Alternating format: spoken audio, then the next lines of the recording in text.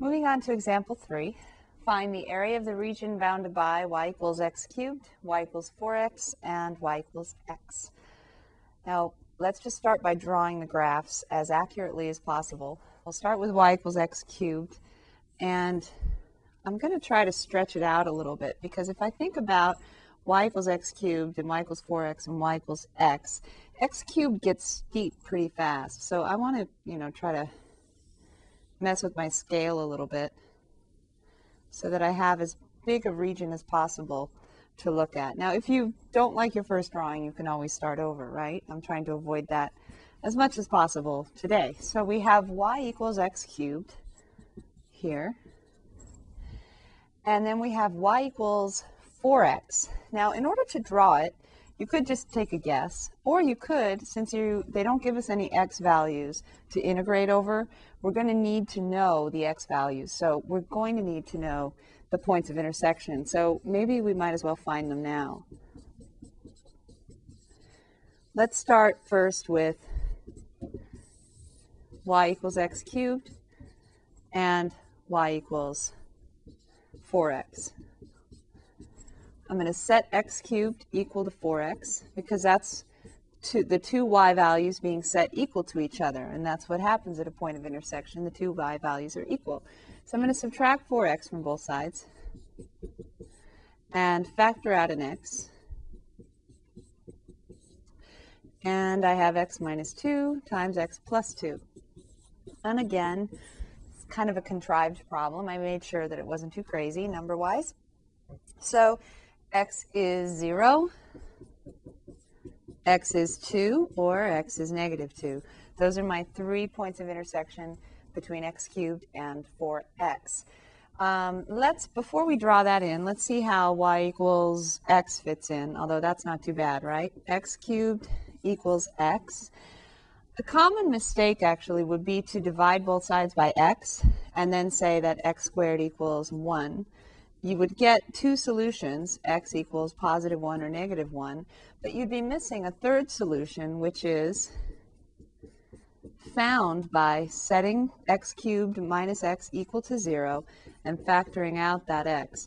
Now you can see you also have the solution x equals 0, x equals 1, or x equals negative 1. So we have 3 points of intersection here as well. One of them, again, includes the origin. So now I know my largest x value is 2, and my smallest x value is negative 2. And then my other points of intersection are, aside from 0, are 1 and negative 1. So I'm going to fit that into my graph as easily as possible to take up as much space as possible. So I'm going to go over here to my graph, and I'm going to say x equals 2. I'm going to put that here. And x equals 0, and x equals negative 2.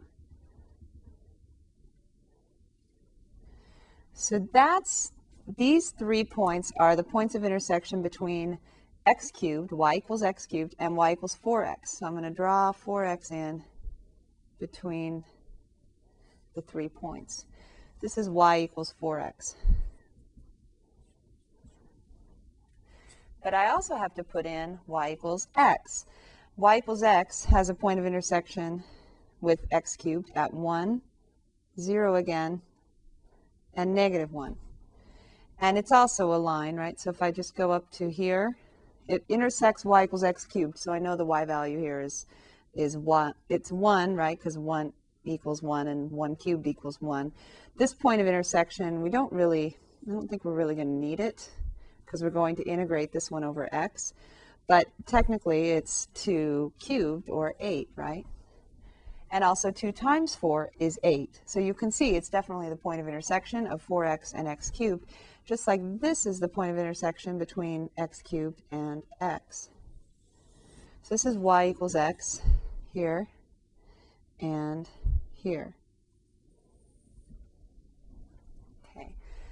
Now at this point, it's a little ambiguous what the region bounded by the 3 graphs is. Now, there's a similar example in the book, and they actually shade the region for you.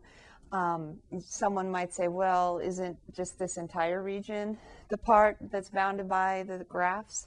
because, you know, you also have this little part here and this little part here. So maybe I should have also said, given the indicated region, but I wanted you to have some experience with making the graph yourself. So if we're looking at this part,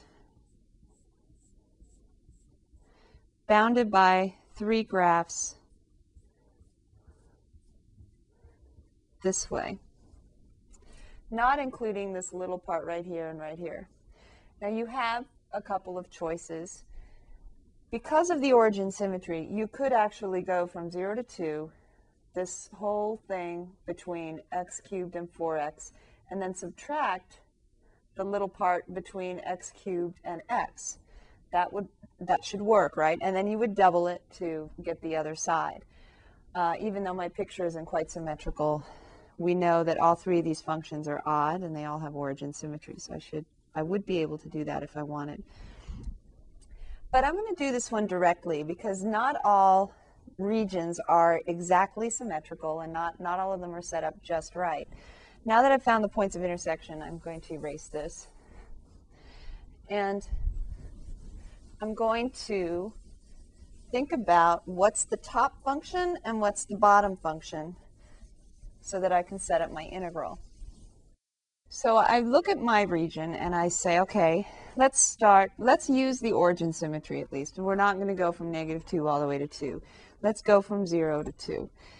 What's the top function here? Looks like the top function all the way from 0 to 2 is always going to be the line y equals 4x. What's the bottom function? On the first part, the bottom function is y equals x. Is it always the case, though? You really want to be careful that you don't just automatically say, look over here, here's my top function, here's my bottom function, and I'm finished. If you keep going until you get to x equals 1, you'll notice that after x equals 1, the bottom function changes. Now the bottom function is a parabola. Sorry, it's not a parabola, it's a cubic function. In the book, it's a parabola. So we have a cubic function as our bottom function now. So we have 2 separate integrals that we're going to have to do because we can't use 4x minus x to be the representative height from all the way from 0 to 2. So we actually have to split into 2 integrals.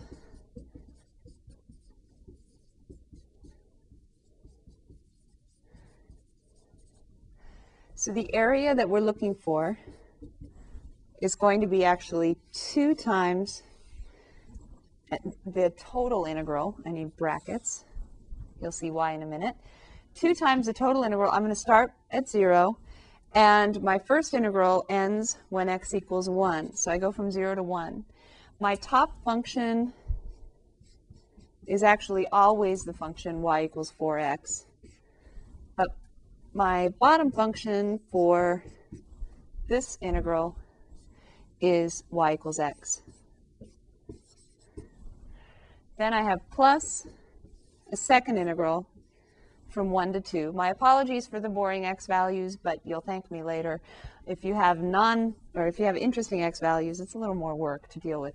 So 1 to 2, and I'm going to take my top function again is 4x minus, this time the bottom function is the cubic function, x cubed.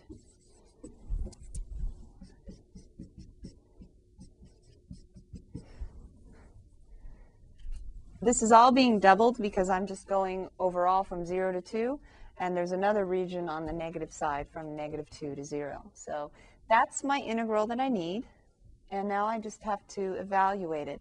I could combine the 4x minus x into 3x, couldn't I? So I'm going to go ahead and do that, but I'm going to go ahead and integrate now as well.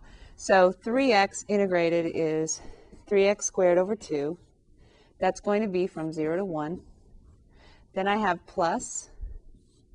This one I cannot combine. These are not like terms. So I have 4x squared over 2 for the first term, minus x to the 4th over 4, evaluated from 1 to 2. All of that is being multiplied by 2. And now it's a matter of plugging in and simplifying. So I have 2 bracket 1 squared is just 1, so I have 3 over 2 minus 0 plus 4 over 2 is just 2. Then I have x squared, so I have 2 squared minus 2 to the 4th over 4 minus, this time it doesn't go away. You got to be careful about this one. The lower limit is 1, so I have to say minus parentheses 4 to the 1 over 2, 4 times 1 squared over 2 minus 1 to the 4th over 2, 4. Close the parentheses, close the brackets. I think I've done this part correctly. 1 squared times 4 is 4 over 2 minus 1 over 4. And that's good for now. So now when I simplify, fortunately I have 2 times 3 halves, so that's 3.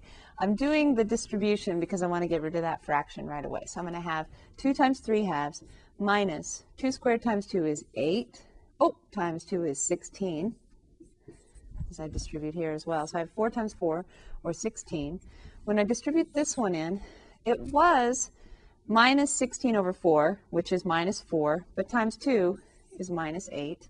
And then distributing one more time, actually twice more, I'm going to have minus 2 times 2 is 4.